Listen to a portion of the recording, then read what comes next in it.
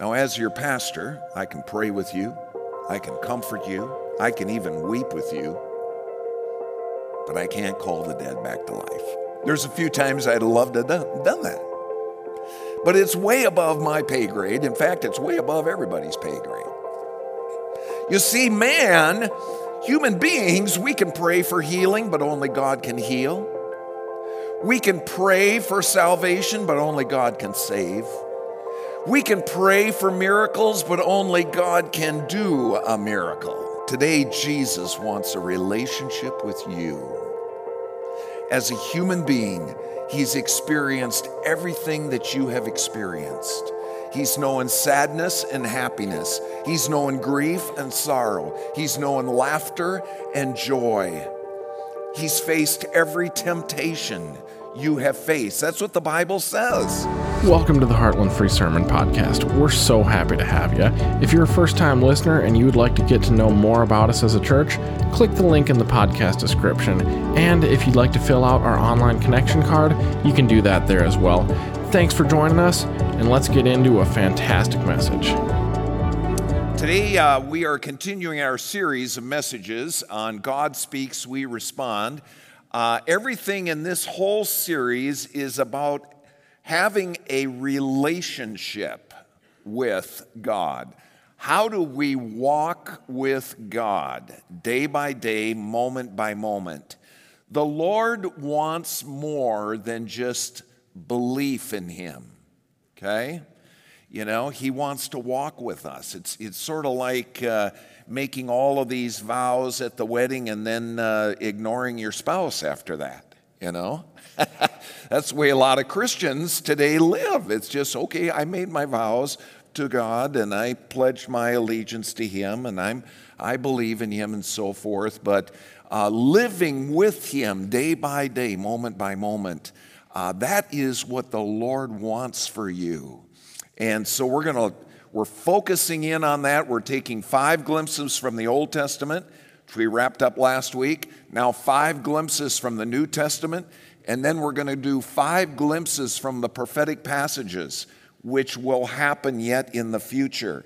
Okay? So 15 messages in this series, God Speaks, We Respond. Let's look to the Lord in prayer.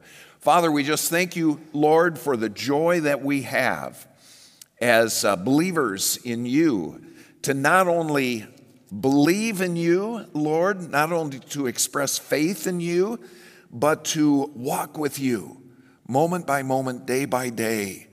Father, help us with this. This is a sort of a mysterious thing for a lot of us, Lord. And how do we walk with you? How do we sense your presence? How do we communicate with you? Help us, Lord, as we focus on that this day in Christ's name. Amen. Way back in the 1150s, so we're talking a long time ago, a young man named Richard made the long journey from Scotland to Paris, France. With all of his heart, Richard wanted to know if God is real.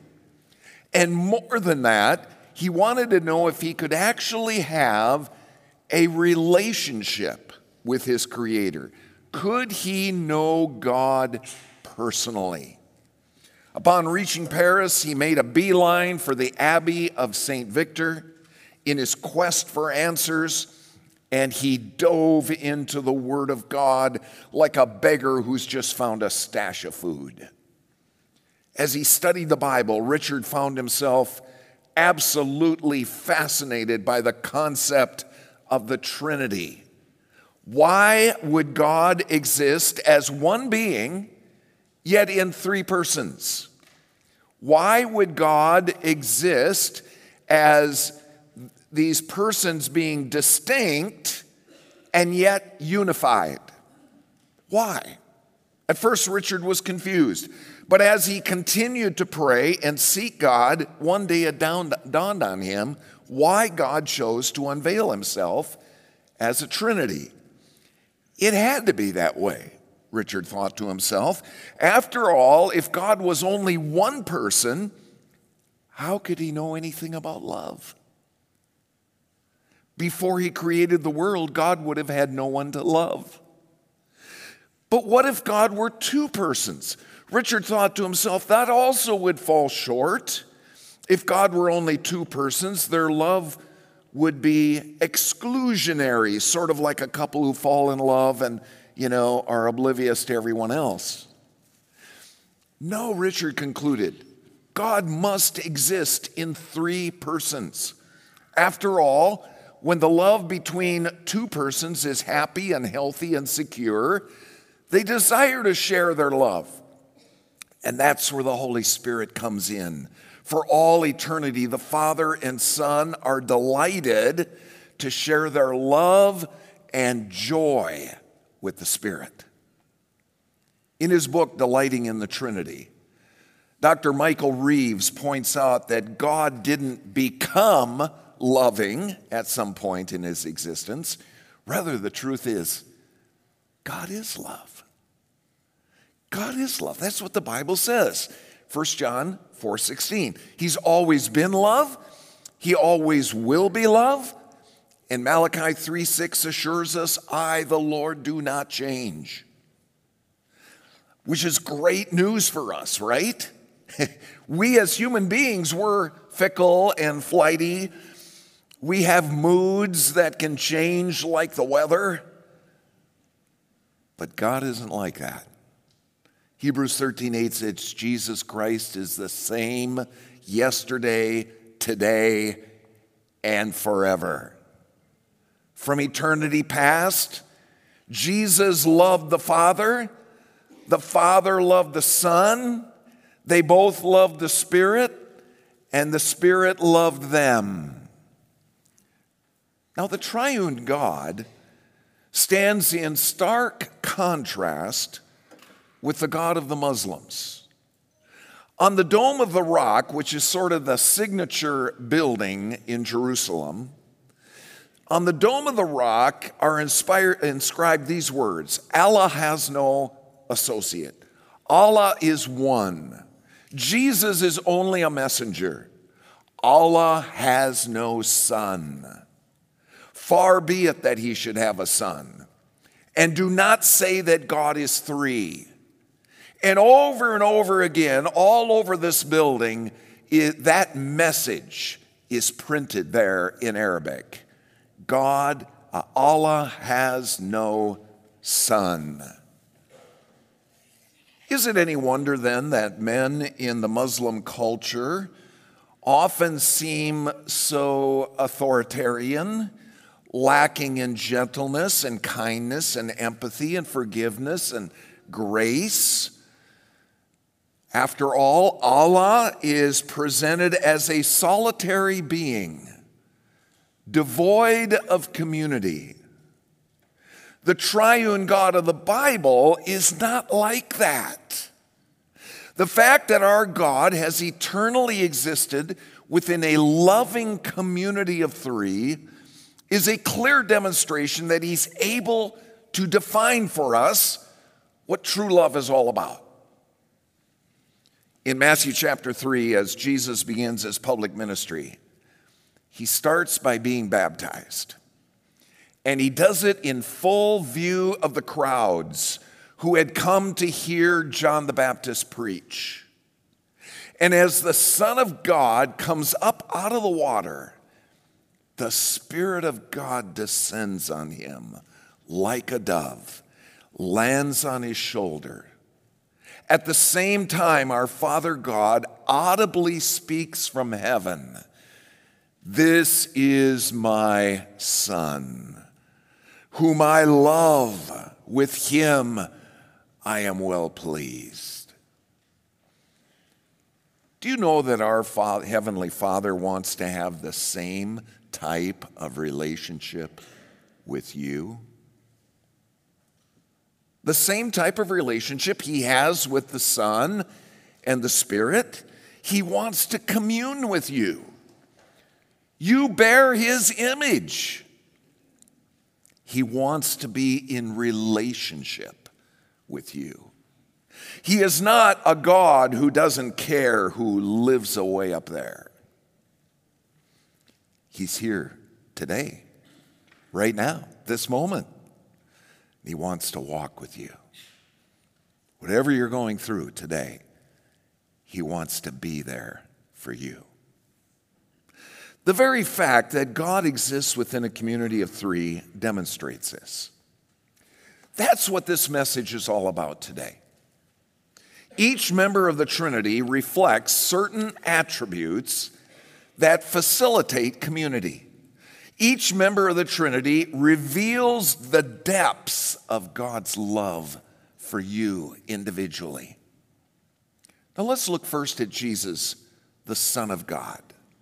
Jesus wants a relationship with you. But first, let's look at some background. Matthew 3:13. Then Jesus came from Galilee to the Jordan to be baptized by John, but John tried to deter him, saying, I need to be baptized by you, and do you come to me?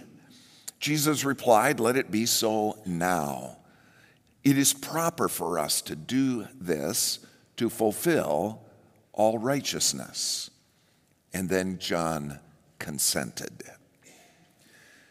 So late in the year 29 AD, Jesus began his public ministry.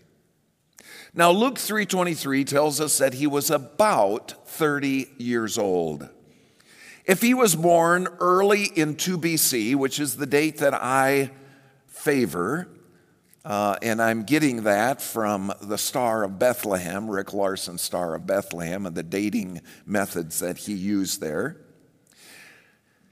If that is the case, Jesus would have been almost 31 years old in the fall of 29 AD. Now remember, there's no year zero. You go from 1 BC to 1 AD, okay? Now also, you may remember that John the Baptist is a cousin to Jesus.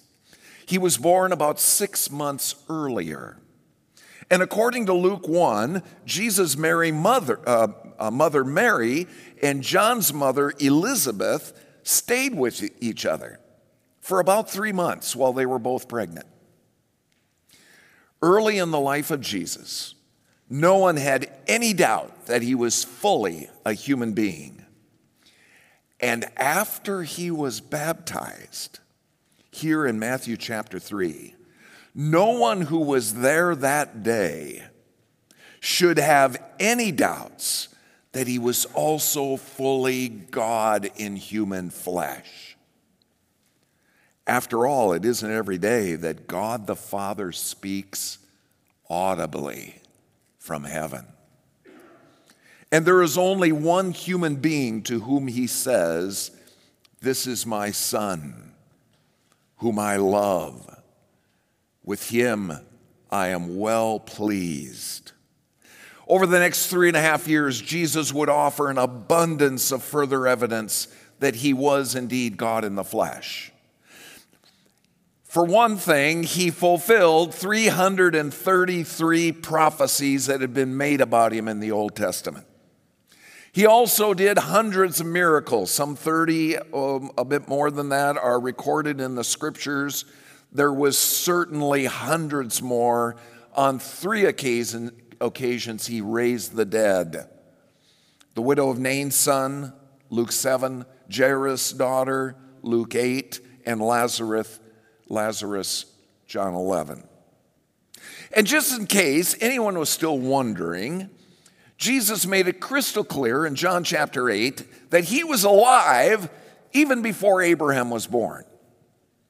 And then 2 chapters later, John chapter 10, he stated clearly that he and the Heavenly Father are one. His Jewish opponents were so outraged they took up stones to kill him, but each time he slipped through their hands.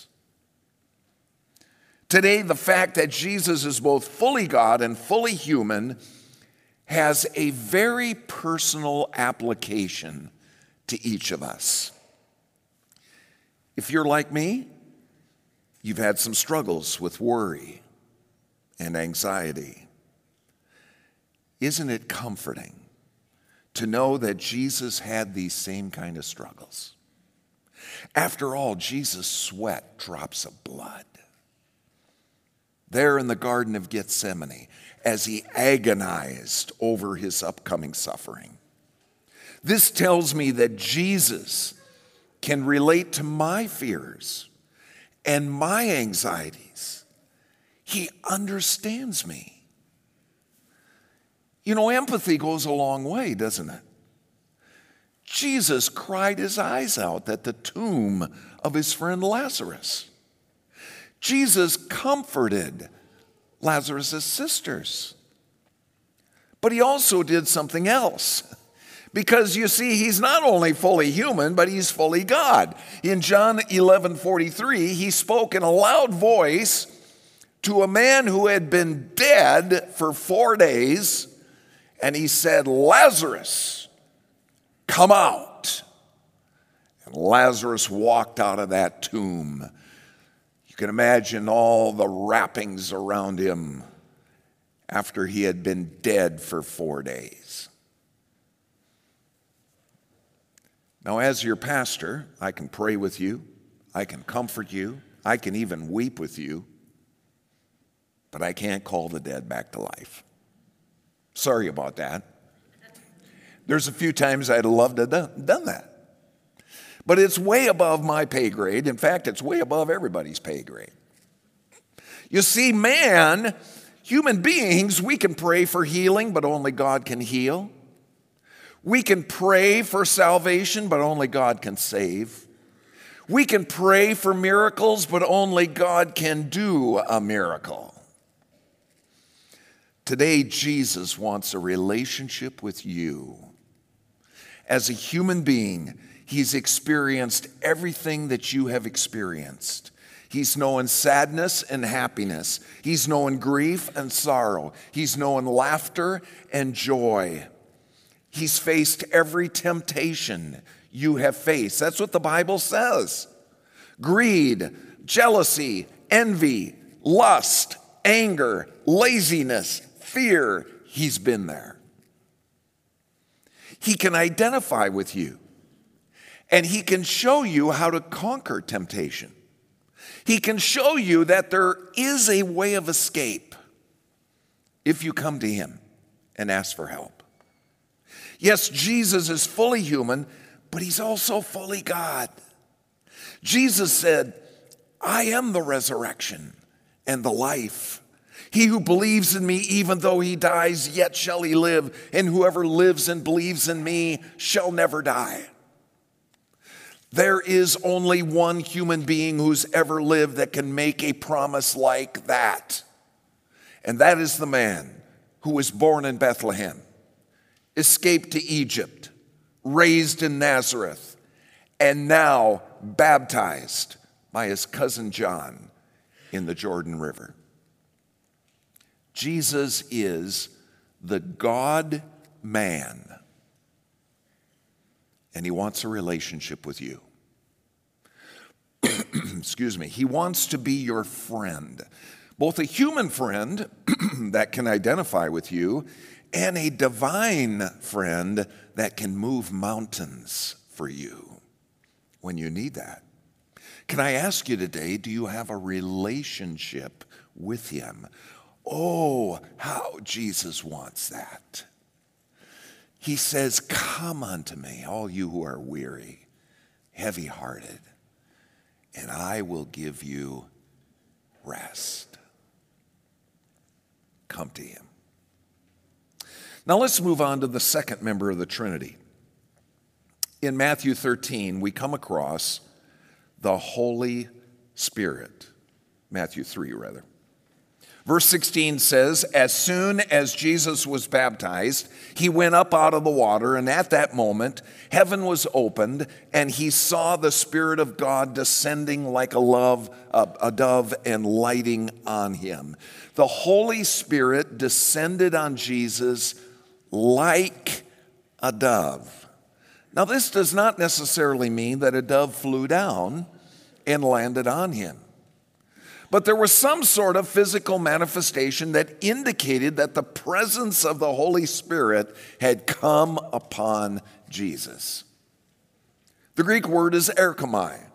It means to come upon, to arrive, to land on, to fall on, to enter into.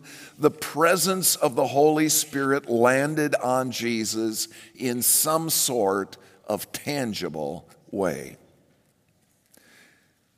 Now we know that Jesus was filled with the Holy Spirit from birth. In fact, according to Luke 1, that was true of both Jesus and John the Baptist. And yet there was a further empowering for ministry that occurs here at the Lord's baptism. So what does that mean for us? Well, the Bible teaches that two of the key roles that the Holy Spirit plays in your life and mine is as a convictor and a comforter. Okay? In John 16:8, the Bible says, when the Spirit comes, he will convict the world of guilt in regard to sin. That's the bad stuff you do. And in regard to righteousness, that's the good stuff you should do. And in regard to judgment, that you will be held accountable. It is the Holy Spirit that reveals to you the fact that you are a sinner in need of a Savior. No amount of preaching, no amount of pleading or pointing of fingers is going to bring about conviction of sin. Only the Holy Spirit can do that. The Holy Spirit is also the one who convicts us of righteousness, the good stuff that we should be doing. Now, what does it look like to live a godly life? The Holy Spirit points to Jesus as our model and our example. And of course, we all fall painfully short of that, don't we? The third thing that the Holy Spirit convicts us of is judgment, that there will be a day of final reckoning for all of us. When Satan and everyone who rebels against God, they will be dealt with and eternally punished, because no one can escape the final judgment.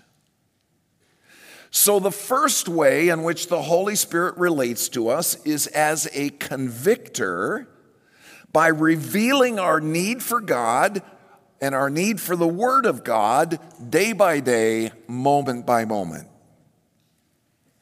Now, once you have committed your life to Christ and have had your sins washed away by the blood of Christ, and you begin a personal relationship with Him, the Holy Spirit continues to guide you. One of the key ways He does that is to illuminate the Scriptures.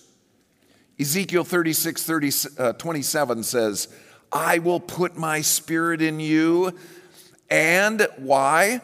To move you to follow my decrees and be careful to keep my laws. Now we're entering into the second role that the Holy Spirit plays in your life and mine, and that is as a comforter. John 14:26, Jesus said, the Comforter, the Holy Spirit, whom the Father will send in my name, will teach you all things and remind you of everything I have said to you. The Greek word for comforter is paraclete.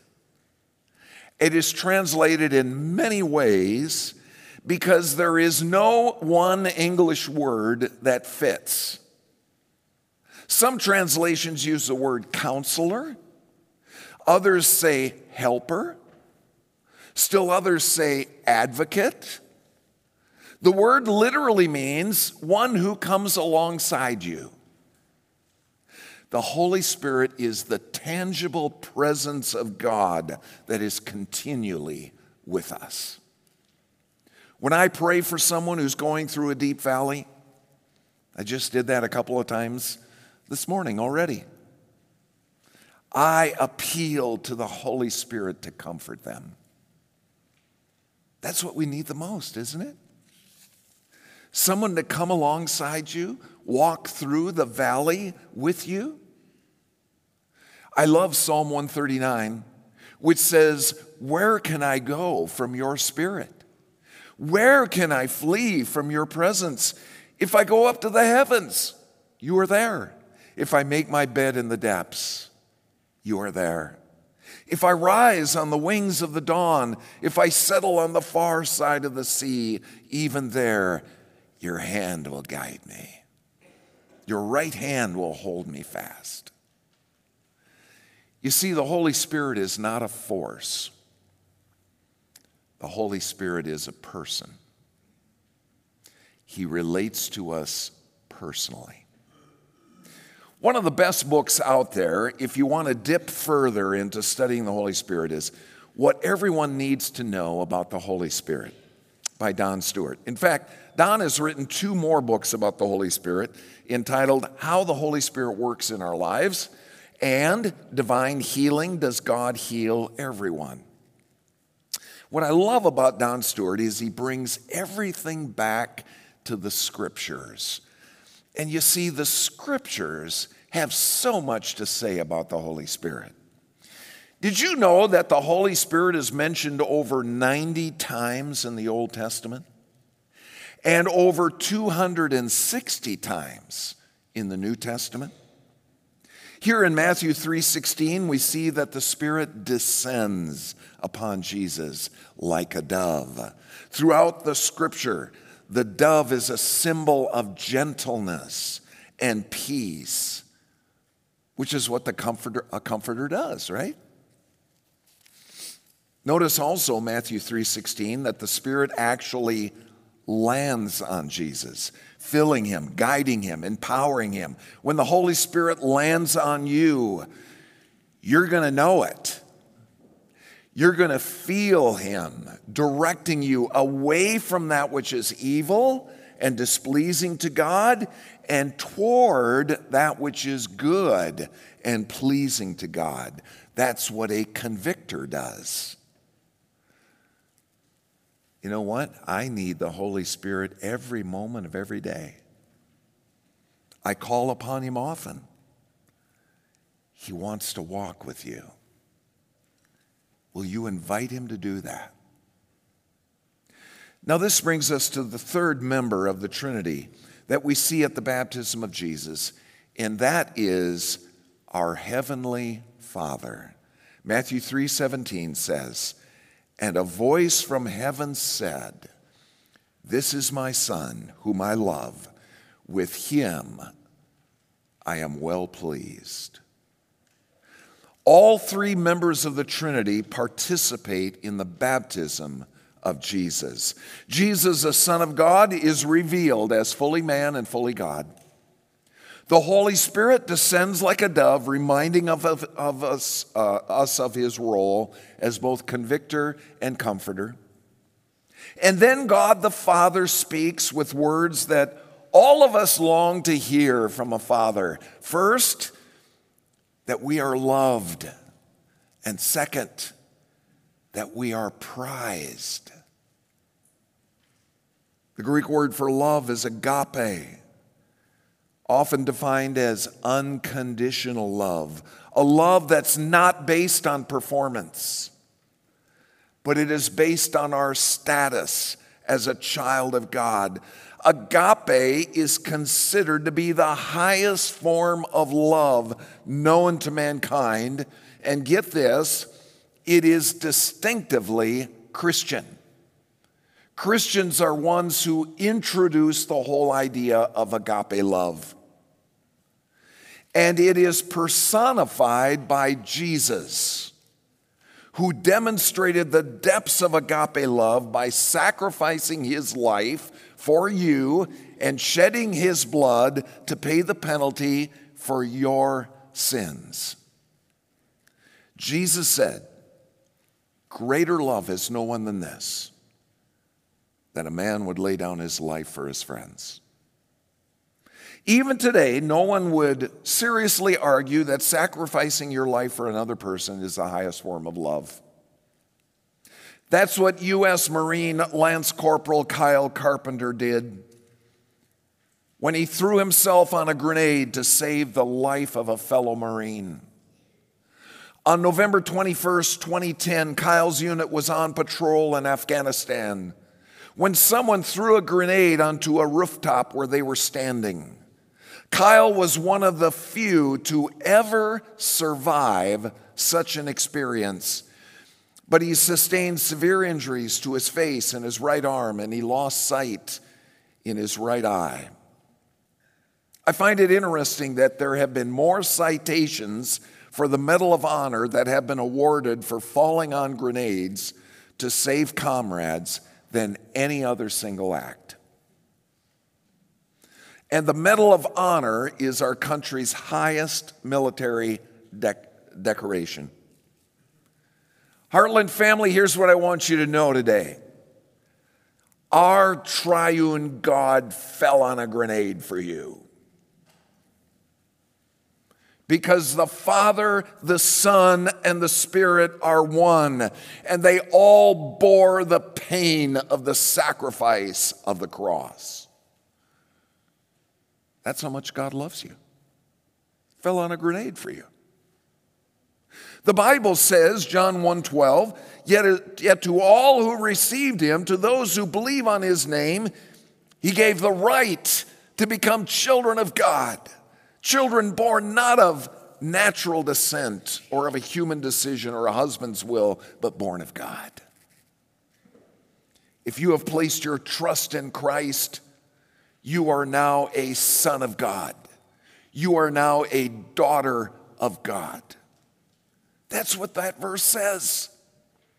The words that God the Father spoke over Jesus, Matthew 3:17, are the same words that God the Father speaks over you today. This is my son. This is my daughter, in whom I am well pleased. And get this, that second phrase that the Father spoke, what it means is to be prized, to be favored, to be chosen. Now, here is a picture of what it means to be prized. Does that show that? I was looking through my pics and I thought, man, that shows what it means to be prized. That's our little granddaughter Ellie when she was a baby. She's now about 6 years old. And that was a very special day. Do you know what, folks? We never outgrow the need to be prized. You realize that? I realize that when I visit ones in the nursing home. They want to be prized. They want to be prized. We never outgrow that. I close with this. Before I had kids, I used to laugh at parents who would go bonkers over their kid at a basketball tournament. I thought to myself, how silly this is. And then I had my own kids. You know the feeling, right? I can remember watching my daughter Kelly play in the state basketball tournament. Annandale High School was in the state tournament. I believe it was her senior year. It was either junior or senior year. And so she was on the nightly news. I can't remember which one it was, 4, 5, 9, 11, one of those. And she was on for 2 seconds.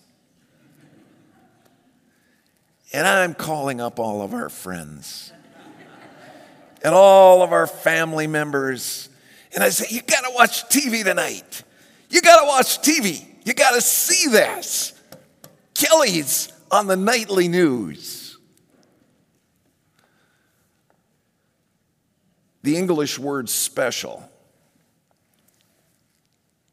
it's overused, isn't it? But it does fit this sense. When you get married to someone, you do not expect that person to relate to you as simply one of your friends, one of your many friends. When you get married, you want that person to be your special friend, right? Your soulmate, your one and only. You want to be prized by that person. I don't understand exactly how the Lord is going to do this, but you see, the Bible clearly teaches that we are the bride of Christ, and that has a collective meaning. The entire true church of Jesus Christ is the bride of Christ. And see, there is a sense in which you are 1/billionth of the bride of Christ. And that doesn't seem very special, does it? You know? I mean, you go to a Twins game, you see all of these thousands and thousands of people, and you kind of say, well, who am I? You know, I'm just one little cog in the big operation. But here it is. With God, somehow, some way, you will retain a special relationship with Him as an individual, just you. You can't escape the fact that this is what Psalm 139 teaches. This is what Psalm 139 says. For you created my inmost being. The singular is used. You knit me together in my mother's womb. You know, I realize, Lord, you also knit a billion others in their mother's womb, but this says that you knit me in my mother's womb. Okay? I praise you because I am fearfully and wonderfully made. Your works are wonderful. I know that full well. My frame was not hidden from you when I was made in the secret place. Do you see the intimacy? Do you see the intensity, the personal investment here in just making one person? When I was woven together in the depths of the earth, your eyes saw my unformed body. All the days ordained for me were written in your book before one of them came to be. Isn't that amazing? That does not sound like you are 1/billionth of the bride of Christ. That sounds like you're special. And that's because you are. In some way, shape, or form, for all eternity, you are going to be special to God. You are going to be unique and prized by Him. Just the way Sue and I were prizing my granddaughter, Ellie. For all eternity, God's going to look at you and He's going to say, my son, my daughter, with you, I'm well pleased. Do you want that for all eternity?